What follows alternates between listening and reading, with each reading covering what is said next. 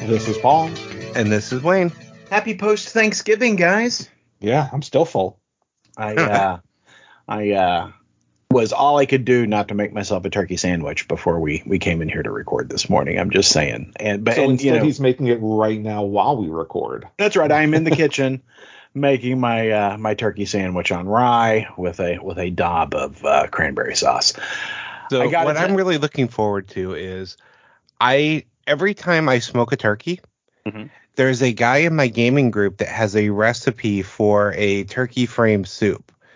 So I do an incredibly crappy job of carving the turkey, so there's a lot of extra meat left like on the bone, and take it over there, and he uses it as the basis to make his soup. Nice. And so I get a incredible turkey soup at the next gaming session. There is no part of the turkey that goes to waste at my house. So I'm always making soup with the carcass and, parts of the bird that we don't eat. And it's always really good. I, however, do not have a carcass this year. It was just going to be Suzanne and I. So I ordered a turkey breast from one of my favorite barbecue places down in Elgin, Texas. And we did that, and it was delightful. It was delightful. That sounds lovely. I have smoked just the breast before, but I've gone back to doing it with the bone just so I can get the soup. Well, I did last year. I did the turkey breast, but I smoked it myself. And I ordered the breast from a company called Wild Fork. And it was gigantic, and it was a bone-in breast. Yep. Which was really nice. Oh, man, it was so good. But I got to tell you. Go ahead. The real question is, what is your wood blend? For that, I did an apple wood. I do. I've got it nailed down at this point. I do 80% maple and 20% pecan. It's a good mix. I like it. Well, I've got a ton of turkey left over. And, all right, so I'll be by later on this morning. I got to tell you, man, the Southside Market is the barbecue place I ordered from, and every time I'm driving in Central Texas, I always swing by there because they've got perfect barbecue, and this turkey breast is outstanding, really very good. Sandwiches have been off the hook, so good stuff. Well, if you're still listening to this podcast, Turkey Talk with Aaron and Polly. There was actually some pretty big news right before the holiday. Star Wars news. Our adjacent podcast, or we don't call them sister podcasts. Our sibling podcast, Ahsoka with Aaron and Polly. We talked quite a bit about. Well, I think it's Star Wars with Aaron and Polly. Because if you're looking for it, I think it's Star Wars with Aaron and Polly. That is correct. We talked about Dave Filoni's Ahsoka series and how much we were looking forward to what comes next. Dave Filoni is planning a movie that will culminate the storylines from Mandalorian and Boba Fett and now Ahsoka. Well, Dave Filoni himself got a little bit of a promotion in it, before that movie goes before cameras, and I think a lot of fans are pretty happy. That, and I'm trying to find what his weird title is now. Chief Creative Officer, wasn't it? I think it's Chief Creative Officer. Yeah. So, he is basically now the Kevin Feige for all Star Wars properties. And I kind of feel like he was kind of already doing that. Yeah. Apparently, he was actually saying, because he said one of the big differentiations is that before, other people would do products like Skeleton Key or there are all these movies that are going into play, and they'd start they'd start it, and he'd come in after, right? To say, yes, this fits with continuity, this contradicts continuity, that kind of thing. Now he's the guy that it starts with. Yeah. So that's the. Well, I think it's smart. I think they've needed that kind of guiding hand. I got to tell you, I felt like Ahsoka was a home run. I am very excited for his movie. I think the problems that we have had in the Star Wars storytelling of late have been because you haven't had somebody who was ultimately in charge that wasn't just, a corporate goon. So it's nice to see somebody who loves Star Wars being in charge of Star Wars. Yeah, they couldn't have picked a better person. Looking through all the stuff he's had a hand in, I have loved absolutely all of it except for Boba Fett. Yeah. Well, and he's a guy who trained with George Lucas. I mean, that's who brought him up. And I mean, you couldn't ask for, a better person to take it over because, he has the experience with George Lucas, but he also appreciates the storytelling. Whereas, I think Lucas really kind of got into the technical art of it. And Filoni really embraces the stories. So I'm really excited about it. I think this is a win. Yeah, for sure. And I think, a lot of people are not fans of Kathleen Kennedy. I tend to have no real Kathleen Kennedy issues. So she still heads up Lucasfilm. Right. But now you've got that in between that's actually heading up Star Wars, which I think is smart, because though Star Wars is the main property for Lucasfilm, it is not the only property. And so, it's the only property they've really been successful with over the last few, because the Indiana Jones film did okay. The Willow Show did not do well, but, I think we'll see what Lucasfilm, does with those properties. Well, but yeah, I can't I'm wait. excited. I'm really looking forward to the next feature in the American Graffiti verse. So, yes. Or the Radioland Murders sequel. Yeah. And of course, more THX. So yeah, THX 1139. Yeah. Well, this will be 1140. So 1140. Yeah. It's the sequel. Well, speaking of showrunners and things like that, we haven't updated you lately on James Gunn and what he's doing with the DCU, partly because a lot of stuff has really been holding. But now that the writer strike and actor strike is over, news is just flooding out. Mostly about Superman Legacy, which is the first film coming out from James Gunn's DCU. We already knew about David Corenswet and Rachel Brosnahan as Clark and Lois. Nathan Fillion as Hal Jordan. We knew Metamorpho would be in it, but now we've got casting for Jimmy Olsen as Skylar Gisondo, who I don't know who that is, but he's been in a lot of TV shows. Actually, he's been in stuff I've heard of. He was in the new Vacation movie. He was in that Licorice Pizza movies. So I think people know him, just not me. But the one I'm excited for is Nicholas Hoult. Is potentially our new Lex Luthor. Yeah. I don't have a lot of experience with Mr. Holt. No, I'm glad to see the casting, though, because I think the characters all look the part. I will do a minor correction for Paul so the listeners don't. Nathan Fillion is Guy Gardner, not Hal Jordan. Oh, okay. Well, Google was wrong. Google steered me awry. But you're right. Yeah, he's Guy Gardner. Stupid. So, Aaron, I know we had this conversation about Nicholas Hoult offline. And so, he's the young beast in those James McAvoy X-Men movies. The one that's not Kelsey Grammer. Right. And, this is me on mic pressuring you to watch Renfield. You can pressure as much as you want, Paul. I'm not going to bow to your peer pressure. You should also see The Menu, because The Menu is also totally up your alley.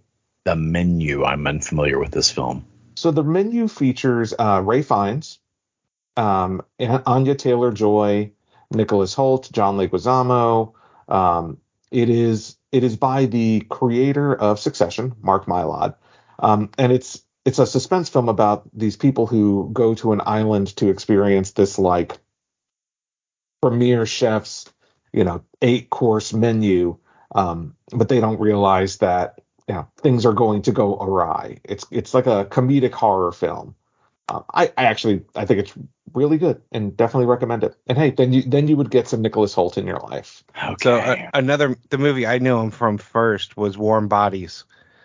Oh, that's right. He was I also in love Jack the that Giant movie. Slayer, but I never saw that one. I've seen none of these movies. Just saying. You're just anti Nicholas Holt is how I'm hearing That's right. this. Well, I have decided to hate him. Well, that's good because he's Lex Luthor. You're supposed to hate him. There you go. Yeah, as long as he shaves his head, I'll be happy. I don't know. I It feel isn't like they're gonna go with with a haired.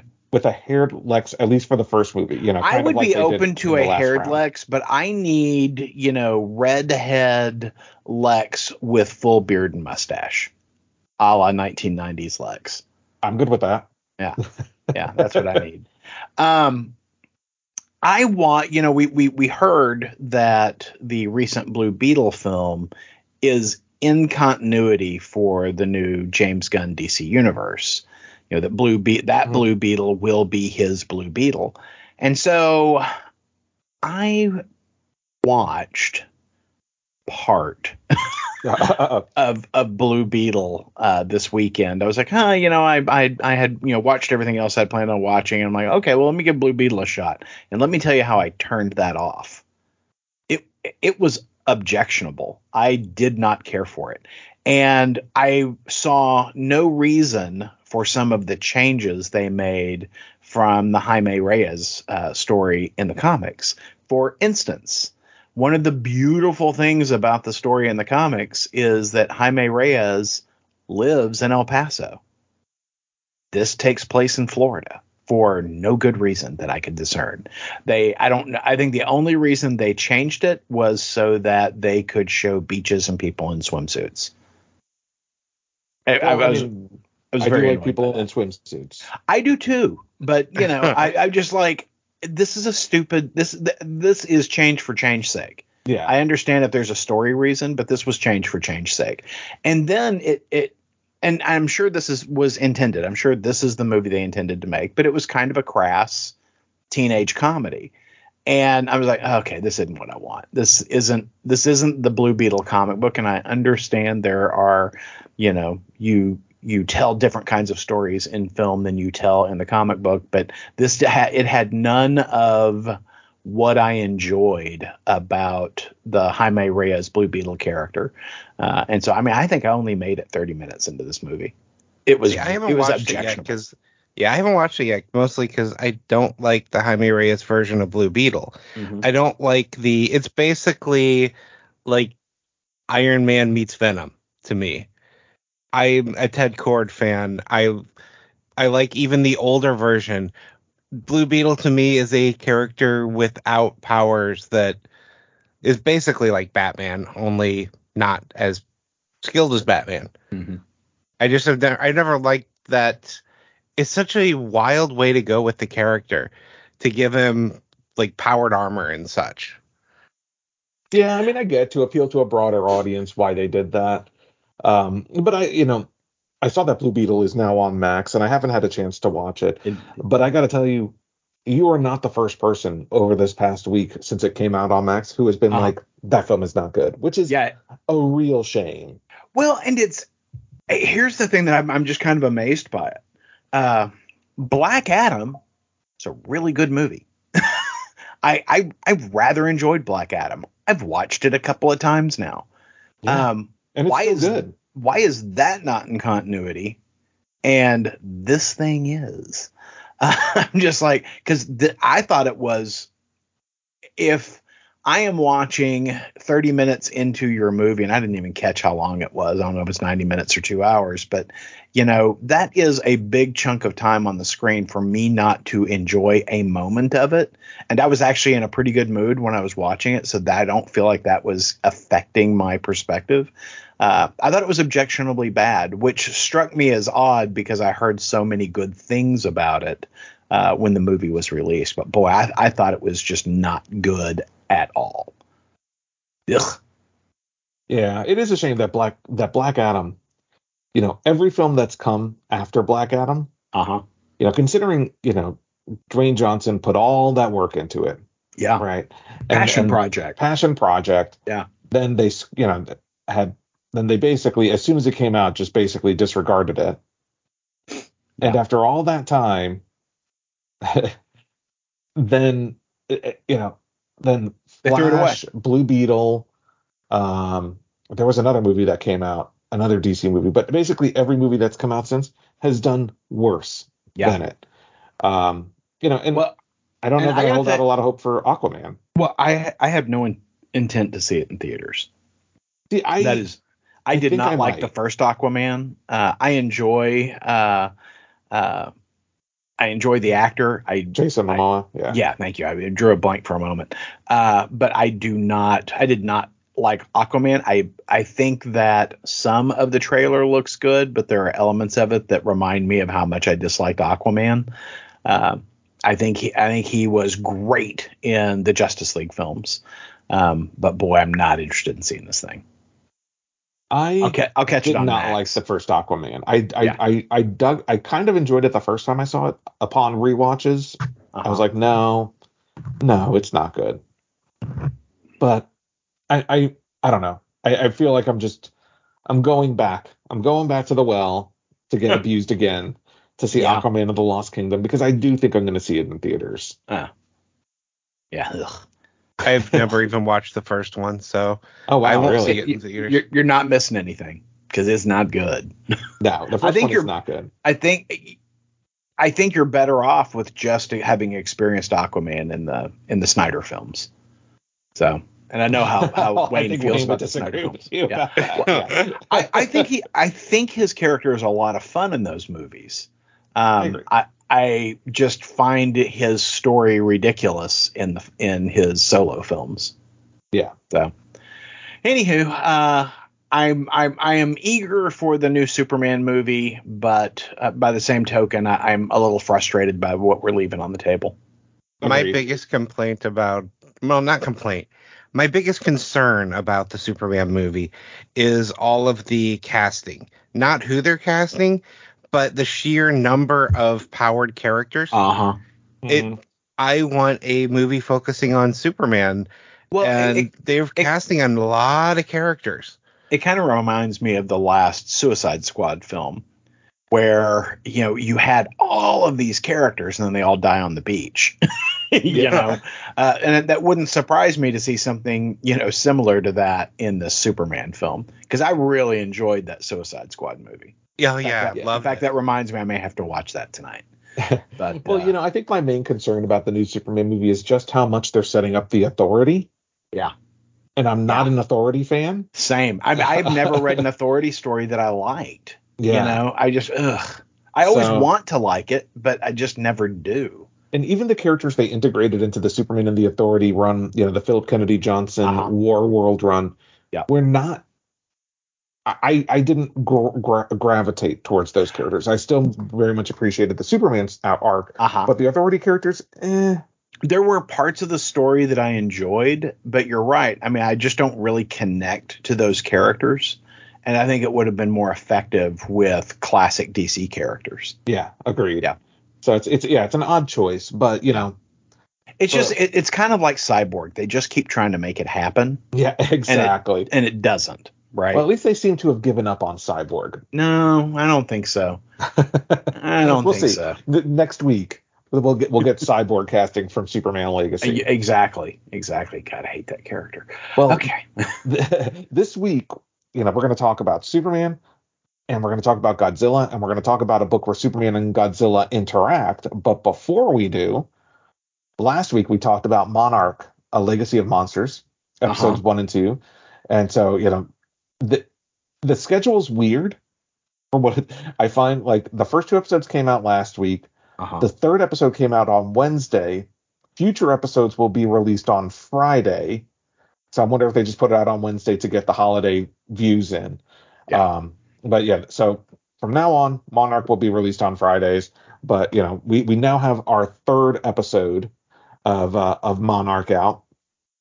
And so, Aaron, did you enjoy it as much as you enjoyed the first 2?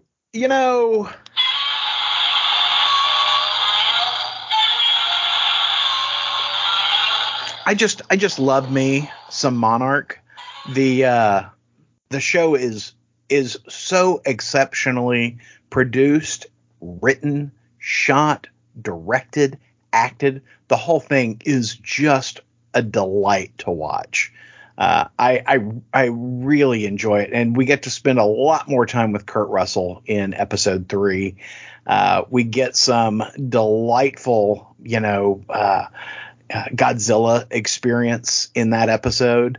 I just, God, it's so cool. I mean, and I love the period stuff, the post World War II stuff with Godzilla, the time that we're getting to spend with, the younger Shaw, the younger Randa.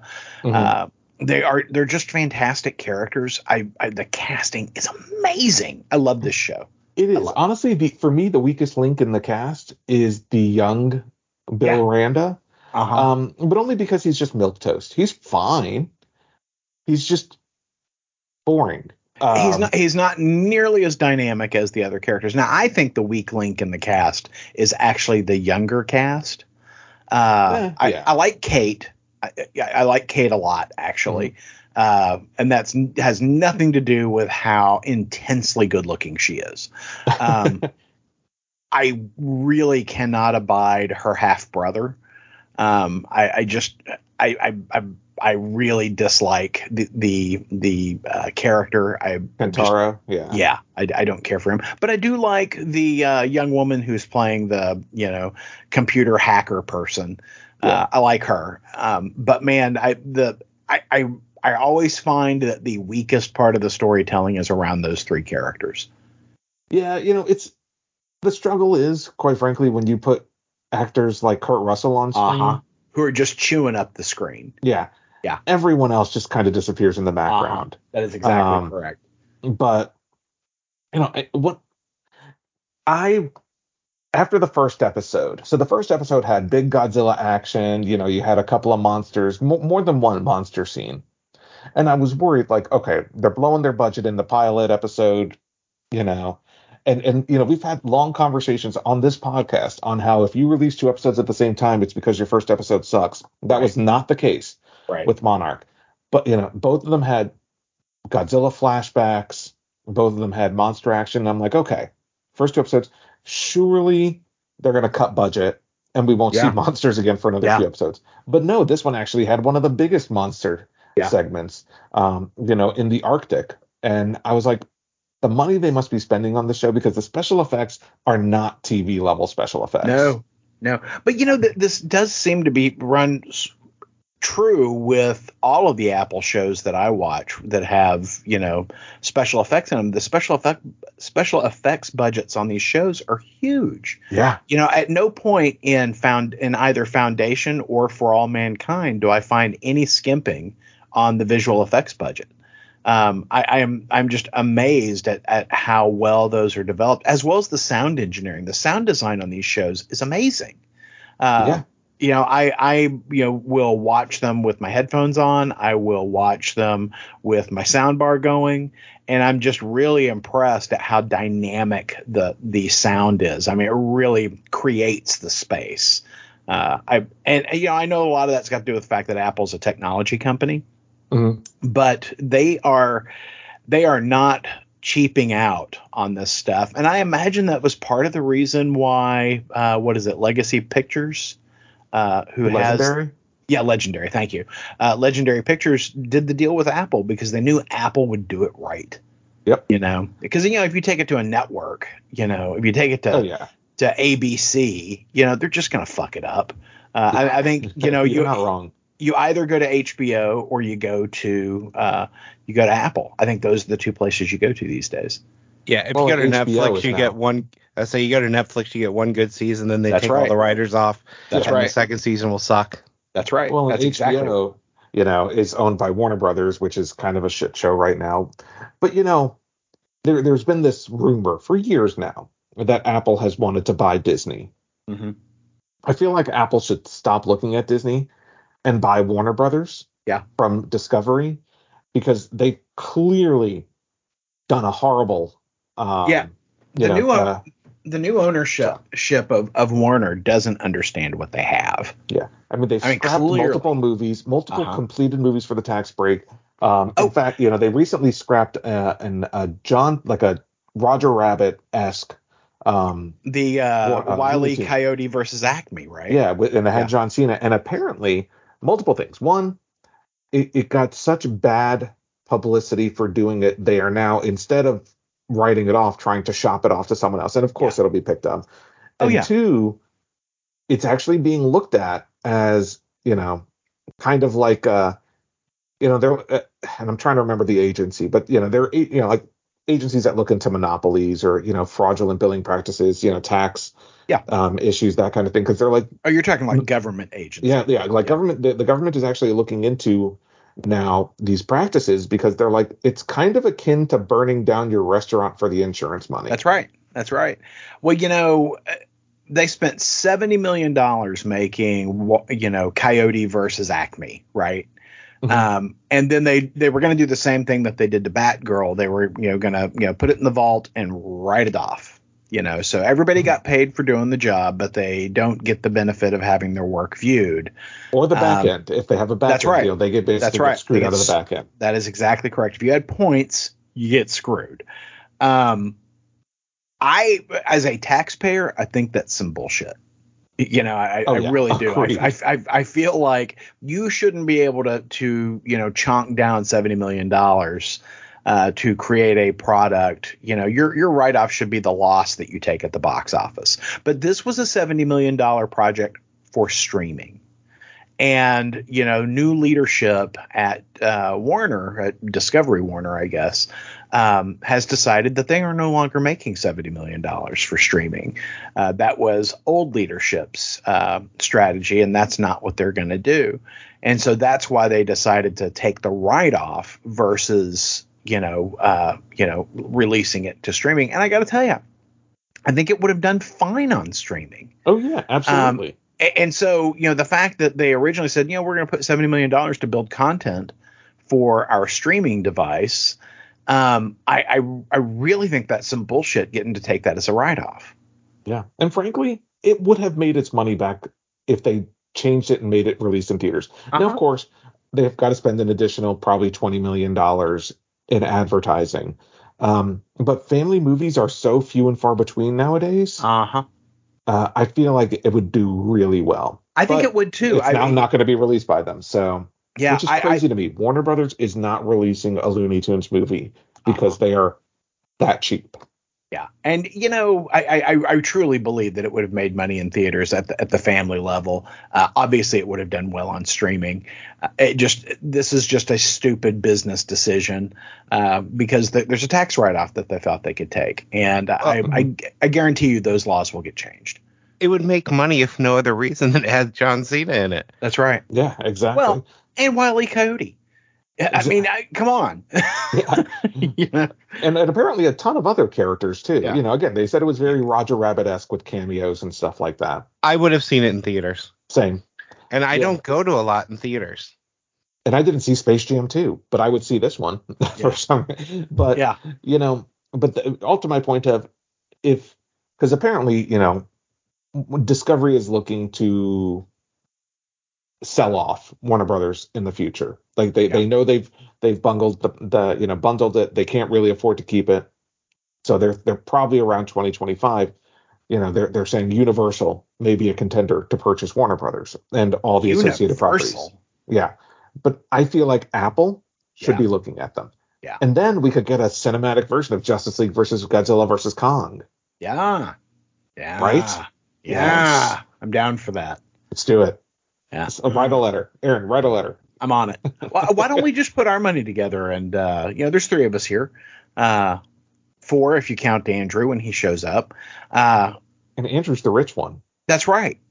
So let's put our money together and buy us some Warner Brothers. I can't run it any worse. And then we can drag Batgirl out of the vault. I mean, we'll just buy it just so that we can see Batgirl, right? Yeah, exactly. Yeah. We won't even release it. We'll just watch it. Yeah. On repeat. I like it.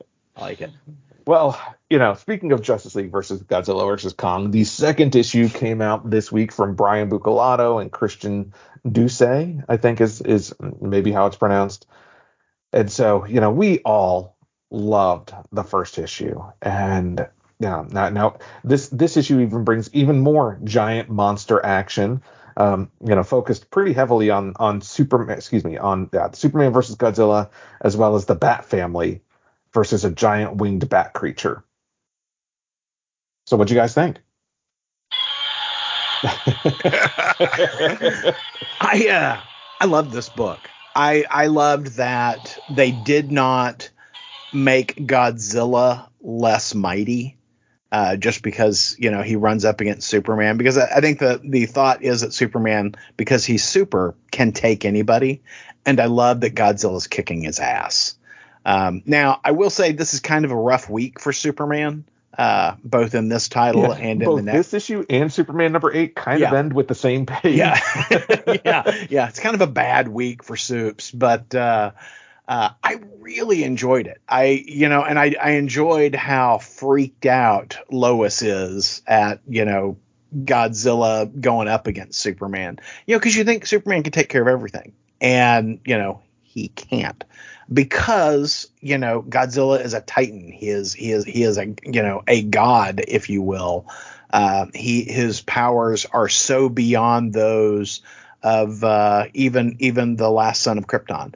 I love seeing Superman genuinely challenged. He's not going to be able to just beat Godzilla senseless. I dig that.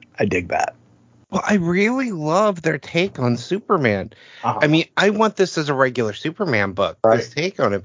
It's things like Superman tries to talk to Godzilla, but he's not stupid. He realizes before Godzilla attacks that he needs to fight.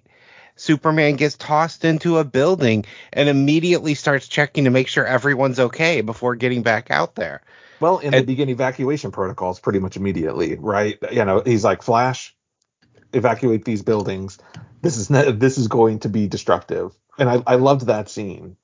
Yeah, it's one of the things I love about the book. Even as cool as Godzilla is in the book, this version of Superman is a Superman that I love. Yeah, it's a Superman that really cares and is doing everything right down to the core of what I would want for a Superman.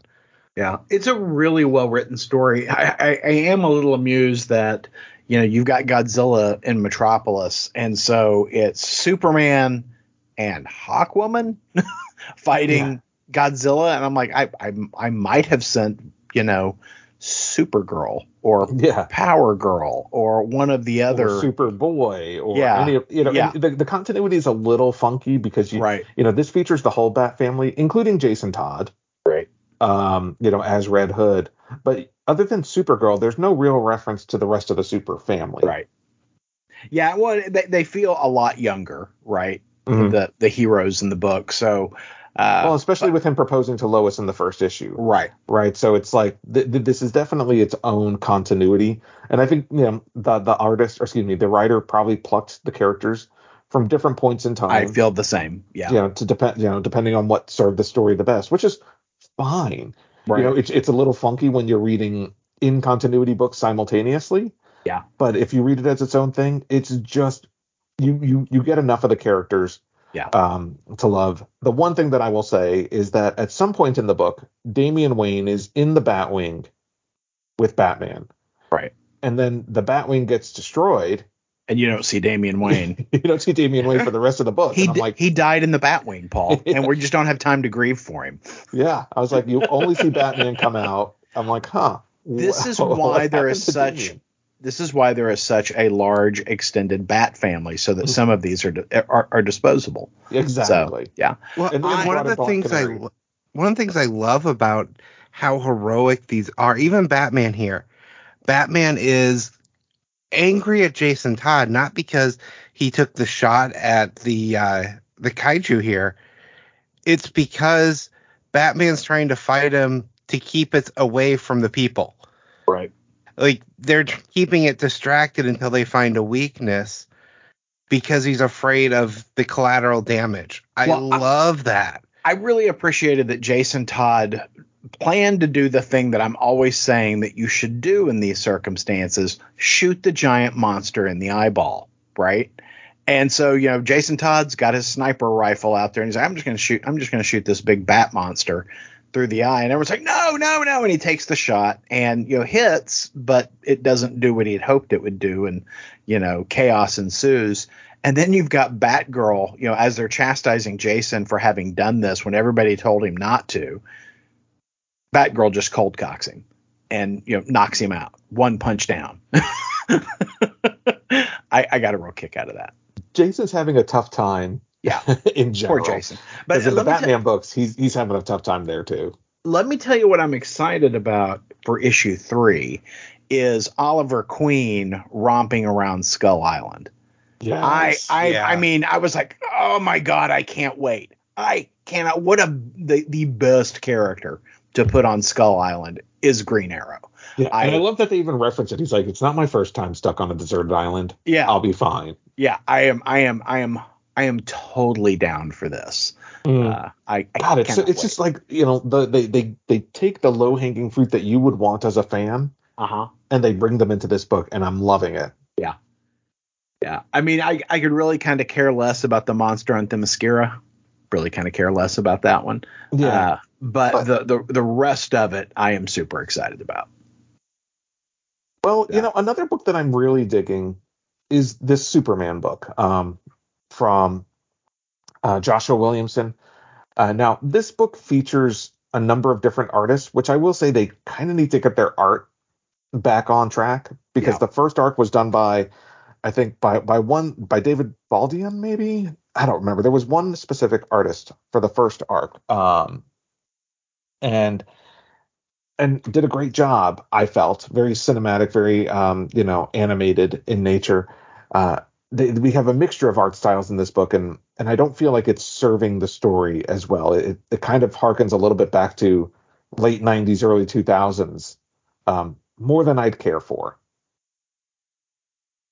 But yeah, the art is not super strong. I don't care for the color palette that they're using for the most part. But I will say I'm enjoying the story. I do, and I like that they're introducing a larger family with Lex. Yeah. I like, in fact, if there was one thing that I would pick out of this entire run of Superman that I'm really appreciating, it's the take on Lex Luthor. Yeah. And just how much he is, I don't want to say reforming, but he's definitely he's a more complex character here, and I'm really liking that. Well, and at a minimum, it's a different angle, for Lex, because he's a Scorpion, he's gonna sting, right? Oh yeah, I mean, it's gonna happen, but it's the journey is interesting while we're here.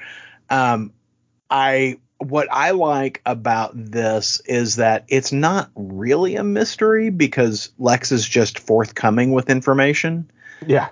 So we're finding out just these terrible things that Lex has done in the past that are, have come home to land right now. I was at the end of the last issue, we discovered that the Chain, is that his name? Yeah, the Chain. The Chain had tactile telekinesis like Superboy does. And I was like, that's interesting. I wonder why his tactile telekinesis is so much more powerful than Superboy's. And, we don't have to wait long to get that answer, and I feel like in the hands of a different writer, we might have had to wait 8 or 10 issues to get the answer to that. We got it in this book, and I loved that. I really liked the compressed storytelling here, where we found out a lot about the character this time. That was great. This entire book very much, and I think that's what Superman by Joshua Williamson. And don't get me wrong, Joshua Williamson, love some of his stuff, really dislike some of his other stuff. Yeah. Like Dark Crisis, whatever, was not good. But on Superman, he is writing Superman in a way that is just proper comic writing, right? Mm-hmm. You get story, you get action. It doesn't take 6 issues, to see a character in a costume, but there is this ongoing mystery of what Lex and Perry, why Perry hid what Lex did, in their younger years. Like there's stuff, but there's enough in each issue. There's a lot of meat, and I'm just really, really digging all of it.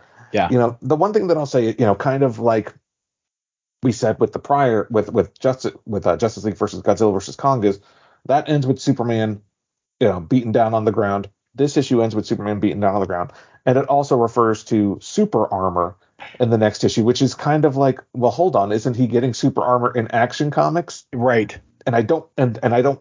Now maybe they'll tie them together. They haven't thus far. So if we're getting similar stories or similar threads in different stories, it feels like an editor should say, hey, yeah, they're doing super armor in Action Comics. Right. You should probably wait a little bit before you do your super armor. Yeah. Well, and we get him in a suit in this issue, so he can which is very reminiscent of the animated series spacesuit, which I loved. Well, and I enjoyed the kryptonite gloves, that he used to fight the Chain. But I'm like, okay, well, didn't we just do a suit? So yeah. And I know it's a different purpose. But I like multiple suits. Here's the thing: I have always been a fan of multiple suit Superman, right? Like space suit Superman, kryptonite gloves Superman. It kind of harkens back to like the toys, right? Superpowers toys and things like that, like the weird shit they'd have to come up with to not, to get you to buy another Superman toy. So I like that. I just, I don't like it when I'm seeing it in multiple various stories that have nothing to do with each other. Yeah. Yeah. But it's still a fun book. Looking forward to what's coming next on it. And the last book we're going to talk about is one I'm very curious to hear your thoughts on. Both of your thoughts on. Because this is the Jason Aaron Batman book. DC return. I mean, Jason Aaron had previously written for Vertigo, but never for DC proper. So Wayne, never for Batman. You were concerned about, science fiction Batman being off world. Tell us, Wayne, what'd you think? A Batman off world, number one. Usually I don't like the Batman in space stories because they don't show him as out of his element at all. This book, though, I loved it. It's a very different take on Batman in space. This is a Batman who finds out about aliens out there and decides he hasn't trained enough. So he's out in space training. It was a completely different take than I expected. And it felt like Batman. It felt like something Batman would do and a way Batman would approach these stories without making him just this overpowered, knows how to plan for everything character. Yeah, I like the space and time that the story's being told. It's like a year after Batman took on the cowl. And he's still very young in his business. And, he makes the comment in the book that he had trained with every, combat master in the world. And then it dawned on him that there are, countless other worlds out there. And he knows he is not as prepared as he thought he was. And having encountered an alien in Gotham, that's when the notion hit him that he needed to go to space and learn how to fight outer space aliens. And I on the one hand, kind of a ridiculous story, but on the other hand, it's amazing. I love this book, and you cannot beat the Doug Mankey artwork. No, especially Batman with the laser chainsaw. Oh yeah. I mean, the opening scene is great. It's where, Batman's ship is captured by, this group of I guess marauders who go out, or slave traders. Really, they go out, they capture people, and then press them into service and sell them off at these war markets where people hire mercenaries. So Batman, hides on his ship, and he just starts addressing the aliens that are coming in. And he's like, I don't know anything about these guys. I don't have, I don't know their pressure points. I don't know their weaknesses, but I see they have faces. I'll start there. and the aliens are freaking out. It's got, all you're doing is you're just seeing the guys listening to their comms, and you're getting that. Oh my God, it's got wings. I loved that opening sequence where Batman's just taking the aliens apart. It was great. Well, and while he's taking him apart, you also get his inner monologue about how things aren't working quite right. Right. The gravity isn't what he expects. The batarangs aren't doing exactly what, and he's having to adapt real time to a different environment. Yeah, and the scenes with him, after he's captured, and he's decided that he's got some additional training that he needs to do, and he trains with the punch bot, and I love the punch bot scenes. I love this book from beginning to end. I really have no complaints about this book, other than that I need more Doug Mahnke in my life. It's funny. This book very much reminded me of, and we'll see if you guys agree. It reminded me of Scott Snyder's Metal. Oh, I thought the same thing. In fact, while I was reading, I was like, man, Doug Mahnke really should have illustrated that. Not that I've got anything against Greg Capullo, but I really feel like Doug Mahnke has a much more metal vibe than Capullo does. Agreed. Don't get me wrong. I mean, I was not the biggest fan of Metal. I liked it, but in fact, I think I liked it more on repeat reading than I did initially. But yeah, this is very much Metal. But it Jason Aaron is a great writer. I like Scott Snyder as well, but it gets some things, I think, about the fun aspect of it better than Scott Snyder did with Metal, but very similar in feel. Yeah, I think this book is great. I am so excited for more issues in this story. Yeah, me too. How long is this book? Do we know? Is it 6 issues, 12? I think it's 8, maybe. Okay. I feel like I read 8 somewhere. Okay.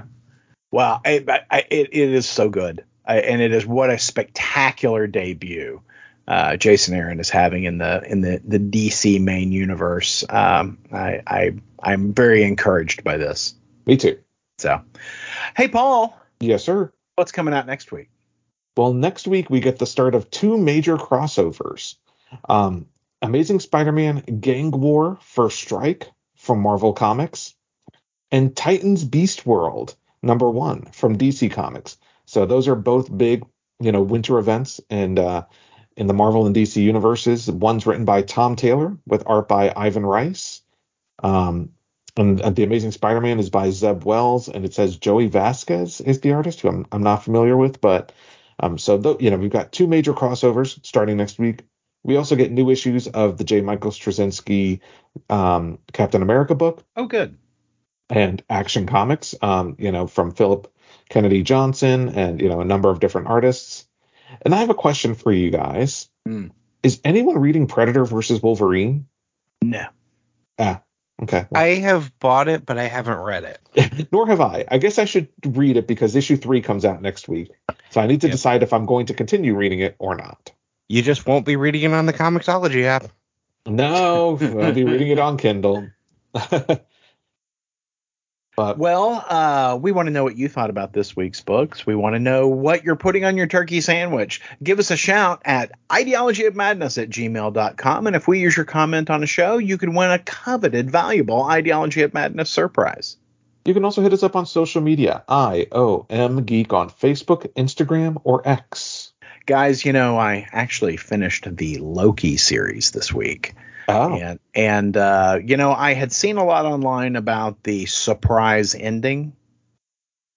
And I watched it, and as far as I could tell, there was no surprise ending. Yeah, I watched it. I finished it up last night, and nothing about the ending was surprise to me at all. I mean, it's kind of the ending I expected once we knew which course the Loki was taking.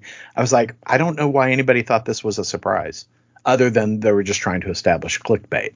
You know why? Because people don't have 40 years of comic reading experience under their belt to know how these stories end. That's why. I will say, Wayne, I don't know what you thought, but I really enjoyed it. It took me a while to get into it, but I really enjoyed the show. Same here, and I felt like it let Loki be awesome. Yeah.